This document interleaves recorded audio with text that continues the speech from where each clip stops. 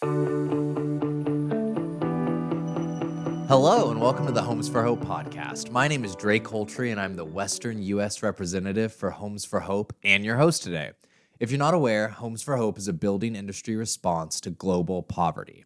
Since our founding in 1998, we have expanded our mission to serve in over 20 countries and have had the privilege of investing over $1.5 billion in the dreams of underserved men and women through microenterprise development. And today on our show, I'm pleased to say we have the one and only Mike Regina, co-founder of Big Sky Enterprises. Mike, welcome to the show. Drake, thank you so much for having me, brother. I am so stoked to be here. Listeners, I have to say, when Mike says he is stoked, I truly believe he is stoked. The enthusiasm is high today, and I think y'all are all in for a wonderful, wonderful podcast. Mike, can you share a little bit with the listeners about what your experience in the construction industry has been like and how long you've been involved in it? Yeah, absolutely. Actually, I grew up in the business. My dad was a builder and a developer, so I kind of, experienced that all kind of through my childhood. And then in high school, my senior year, I got involved in concrete. So that's kind of where I cut my teeth in the construction industry. So been doing it for over 30 years. I know I don't look it, but been doing it over for 30 years now. It's a great industry and met a lot of great people too as well. So it's fascinating, Mike. I didn't tee you up for this one, but it's a constant thing that I hear when I have people on this podcast. They had much more fascinating high school jobs than I. I was just a lifeguard. How did you get involved in concrete in high school? Absolutely. So my dad, as I shared, grew up in the industry, was a developer and a builder. In the early 90s, the market kind of took a tank. And my dad went back to where he started, was in concrete. So he started up a concrete company again. And like I said, this was my senior year in high school. And because he was doing that, he's like, Mike, this is where you're going to get started. You're going to cut your teeth in this. So in the summers, I did that, all throughout college. And honestly, I truly believe that concrete is the best industry for anyone to get involved in, especially when they're younger, because it teaches you so many principles in life. The thing I love the most about concrete is that you only get one chance. You can't come back. You can't quit in the middle of it. You have to finish. Otherwise, you got to come back the next day, break it up, do it again. So many great life lessons that came from being in the concrete industry. Okay, that's the episode for the day. Cut 3 minutes. Just kidding. That was some interesting content there, Mike. Fascinating. Well, with that, I know you may have come to talk about concrete today, but I wanted to open up the floor for you to share what exactly you think the building industry should be keeping front of mind at this point in time. So take it away, Mike. Absolutely. Again, thank you so much for having me, Drake. I'm just excited to be here, and hopefully whatever I share today, resonates with you, or just some little nugget that you can take with you. But I think, the building industry, and really all businesses for that matter, are experiencing numerous challenges. Labor costs are high. Costs just in general are high for supplies, leadership failures. There's supply chain challenges, impact from COVID, and so on and so on. I can go on forever. But none of them are new. But maybe to some of the people that are listening to this that are new in business, let's just say over the past 10 years, maybe they are. Kind of talked a little bit about this earlier, but next week, the company that my brother and I founded, Big Sky Enterprises, we're celebrating 20 years. Oh my gosh, I can't believe it. The time is absolutely flown by, and it is amazing that is happening. But none of that is possible without the grace of God. Because we've been up, we've been down, we've been right, we've been wrong, but at the end of the day, God has maintained us. So I touched on earlier some of the challenges that the building industry is experiencing, but today I want to focus on labor, I want to focus on leadership, and I want to focus on why God has to be at the center of your business. So many years ago, I attended a conference, and the speaker shared something that has impacted me since that time. He said, the Chinese define the word crisis as an opportunity. And since then, I've taken that philosophy to wherever I go. So be encouraged. If you're dealing with a crisis today, just recognize that that is an opportunity to improve, to pioneer, to create, to dream, to set yourself apart. Um, in '08, I just, really, really impacted the construction industry. Some of you might know, some of you, maybe you weren't around during that time because there was little to no jobs in the industry at the time. So people either left the country or, they went into other industries. So fast forward to the COVID times, and labor challenges grew exponentially because people are told to stay home, you'll get money from the government, and so on. I mean, it really created a culture of entitlement and honestly, a little bit of laziness, or I should say, a lot of laziness. Now, of course, that's not everyone, but it's real and it's impacting our industry. So companies should be focusing on investing in their team, making sure that they have an environment where they can flourish, where they can meet their goals professionally, personally. And I love what Richard Branson said many years ago to one of his leaders who said, Richard, what if we train these people and they leave? And his response is absolutely epic. He says, well, what if we train them and they stay? So I just want to encourage you to just pour into your team, teach, give them all the tools to be successful. Number two, leadership is needed more today than ever because that is what is missing in so many aspects of our businesses and honestly, society for that matter. It's imperative that if you're going to have a successful business, you must be a leader that is confident, that is consistent, and with character. So your goal should be to duplicate those you lead. Give them the tools to be successful because if they're successful, guess who's going to be successful? You are. So be a student every day and listen to ideas that your team has because they see things that you don't. And at the end of the day, flexibility wins. So lastly, I want to wrap this up. Place God in the center of your business. I shared earlier that we're celebrating 20 years in business. And during that time, my brother and I have not had one argument. Not one in 20 years. A difference of opinion, sure, but never to the point where an argument broke out because it's not about us, but about serving God in a way that honors Him. We never focused on money. Why? Because it's not about what we made, but serving God in a way that honors Him. And guess what came with that? The money. The money came. So putting God at the center of your business, listen, it aligns the business. It aligns your people. It aligns your clients. It aligns your communities and how you approach every situation. So if you haven't been doing that for quite some time, or maybe you've never done it, give it a shot and see how God honors you. So everything that I just shared, none of it was easy, but I can tell you this, it was worth it. Mike, that mic drop right there. That was lovely.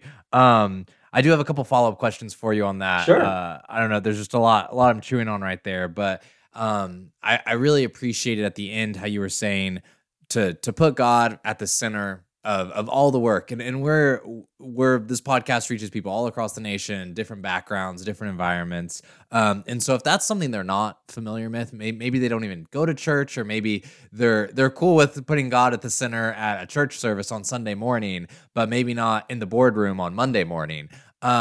What is one practical step that you would advise someone to really bring Christ into their company? Honestly, you have to get comfortable with being uncomfortable. If you're concerned about sharing Christ or being a Christ follower in your business, guess what? Just go talk about it. It's just like anything. I mean, you don't get better at something by not doing anything. You get better at something by doing it over and over again. Are you going to make mistakes? Yeah. I mean, anytime you're doing something different, you're going to make mistakes. You're going to say the wrong thing. You're going to do the wrong thing. Guess what? I mean, we are on display at all times. And at the end of the day, we are really the Bible, the only Bible that many people read. So make sure that it's a good story. We are the only Bible that some people read. Wow, that is profound right there. Well, Mike, I appreciate how on the front end you said that you have 20 years of history and y'all are about to be celebrating your 20th year. And I know you mentioned how you kind of grew up in the building industry environment with the work that your dad did and things like that. I'm curious if you can give an example of what it has looked like to invest in your team, or if you've kind of given that advice to someone before and a great example of someone else investing in their team. Because I know leaders hear that a lot, but sometimes they need a practical example to help get things going. Even if it's something little, what does it look like to invest in your team? Sure. I mean, honestly, I mean, investing in your team, there's a lot of things. I mean, it's not easy, right? It takes time. But the more time that you put in, the better the return is going to be on the other end. So if you put little in, well, guess what? You're going to get little out. If you put a lot in, you're going to get a lot out. Now, obviously, anytime that you're hiring for someone, I mean, you need to make sure that one, that they have obviously the ability to do it. They have to be a problem solver, right? And they have to be accountable to their actions. So if they know that and recognize that, and you give them all the tools to be successful, whatever that may be, whether it's an ear to hear, being vulnerable, and just really giving them, hey, look, I know where you're doing and I know where you're looking to do, but here's a better way. So it's just honestly, it's just pouring into them, even just, giving them books to read, too, as well. Leaders are readers, but not all readers are leaders. But it's important to make sure that you are just constantly investing in them, because look, at the end of the day, you know this. If someone invests in you, what is it that you want to do for them? Right? You want to give reciprocity. Well, guess what? That is what's going to happen in your business. So the more you put in, the more you're going to get out.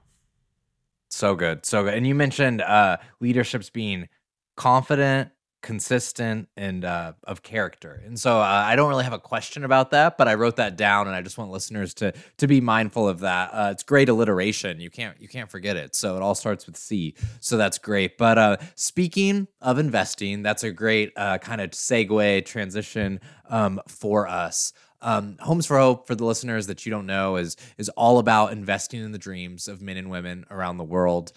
We don't believe poverty is just a financial thing, but it is spiritual, it is emotional, and it just hits at different levels. Therefore, you can't just throw money at it. But what Homes for Hope does is partners with the building industry to raise capital that we can then distribute as microloans in these developing countries to invest in these men and women to help them rise up out of poverty. And as I said, it's not just a financial thing. So we also give them biblical-based business training, and they get to connect with the men and women in their community. And we've really seen a flourishing through these repayments of loans, around 98% repayments. So seeing that these men and women are saying, hey, we don't need you to throw money at us. We don't need you to throw goods at us. We are talented. We just need a little bit of a hand up to help with our business endeavors so that we can invest in our families and our community.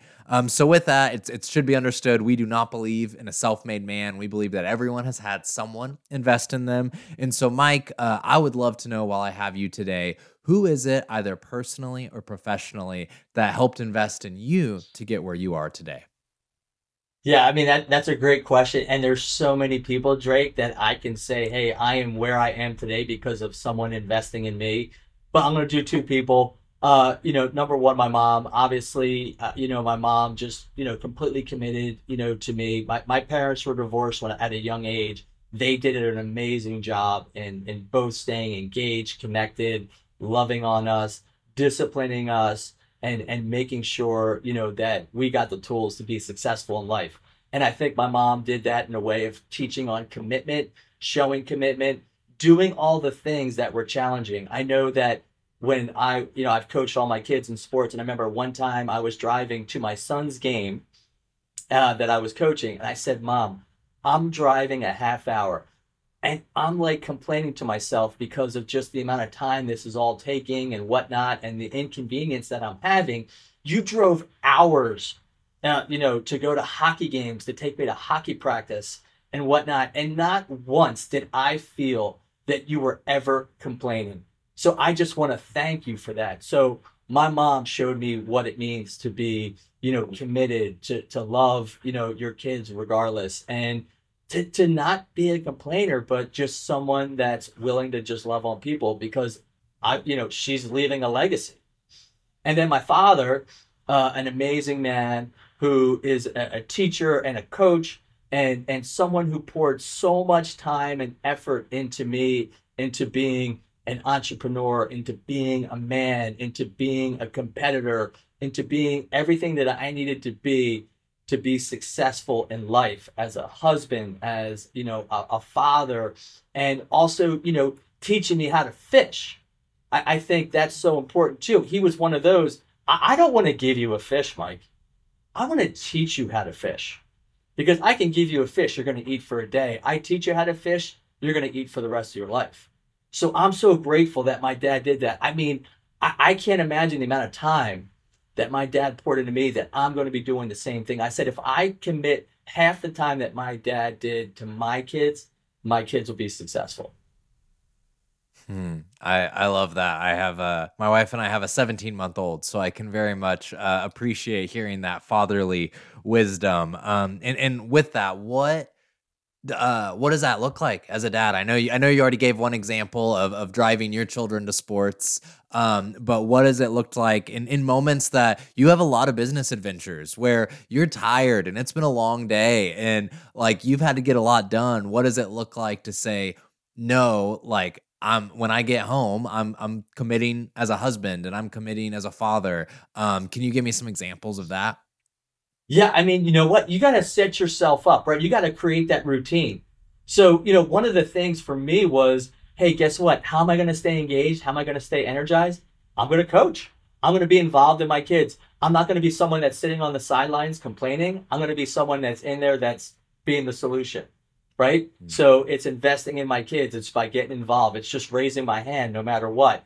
And then, setting aside time, you want to talk about being a husband, to my wife. It's creating opportunities on date nights, like never stop dating your wife, regardless. Don't make everything life just about the kids, right? If we're going to be an example to our kids and the next generation of what a marriage should look like, well, we shouldn't be parents that it's just our whole life is dedicated to our kids. Because that's not the case. If we're going to be truly dedicated to our kids, we're going to show them through our marriage what dedication to our kids looks like by being an example of what a husband and a wife should look like.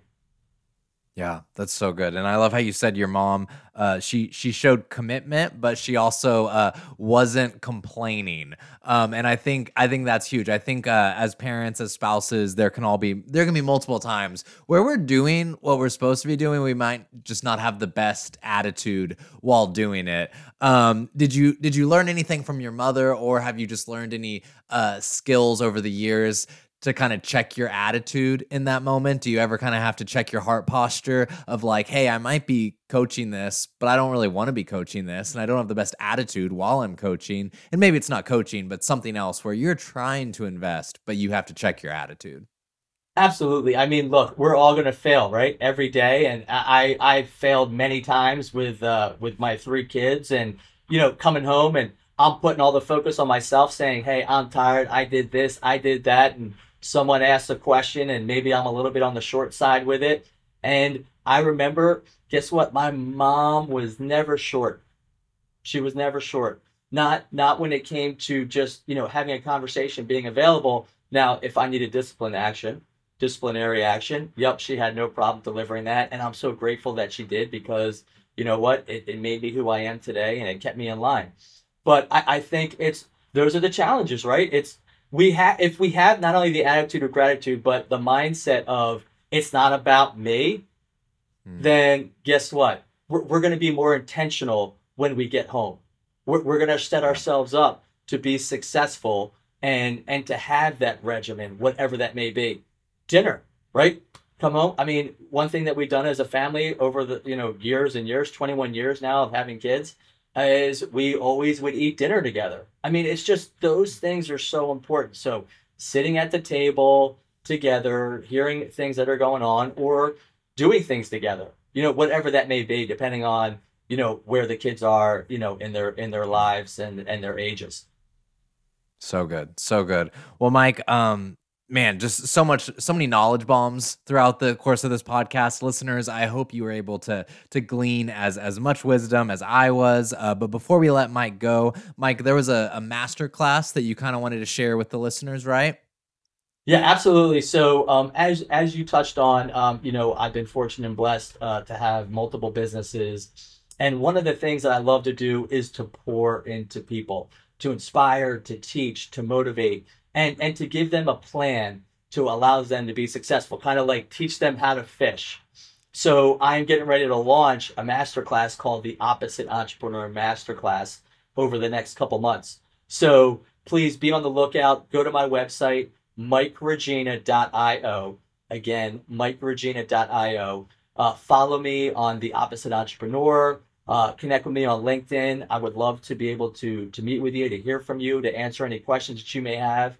But looking forward to inspiring people for generations to come through the Opposite Entrepreneur Masterclass. Hey, perfect. And we will throw the links to all of that in the episode notes so people can get to it quickly. And listeners, y'all, if you've enjoyed this short time with Mike, I think you're going to love the masterclass. But yeah, so thanks again, everyone, for joining us today for today's episode of the Homes for Hope podcast. I hope you found it as insightful as I did and are encouraged to invest in those around you. Until next time.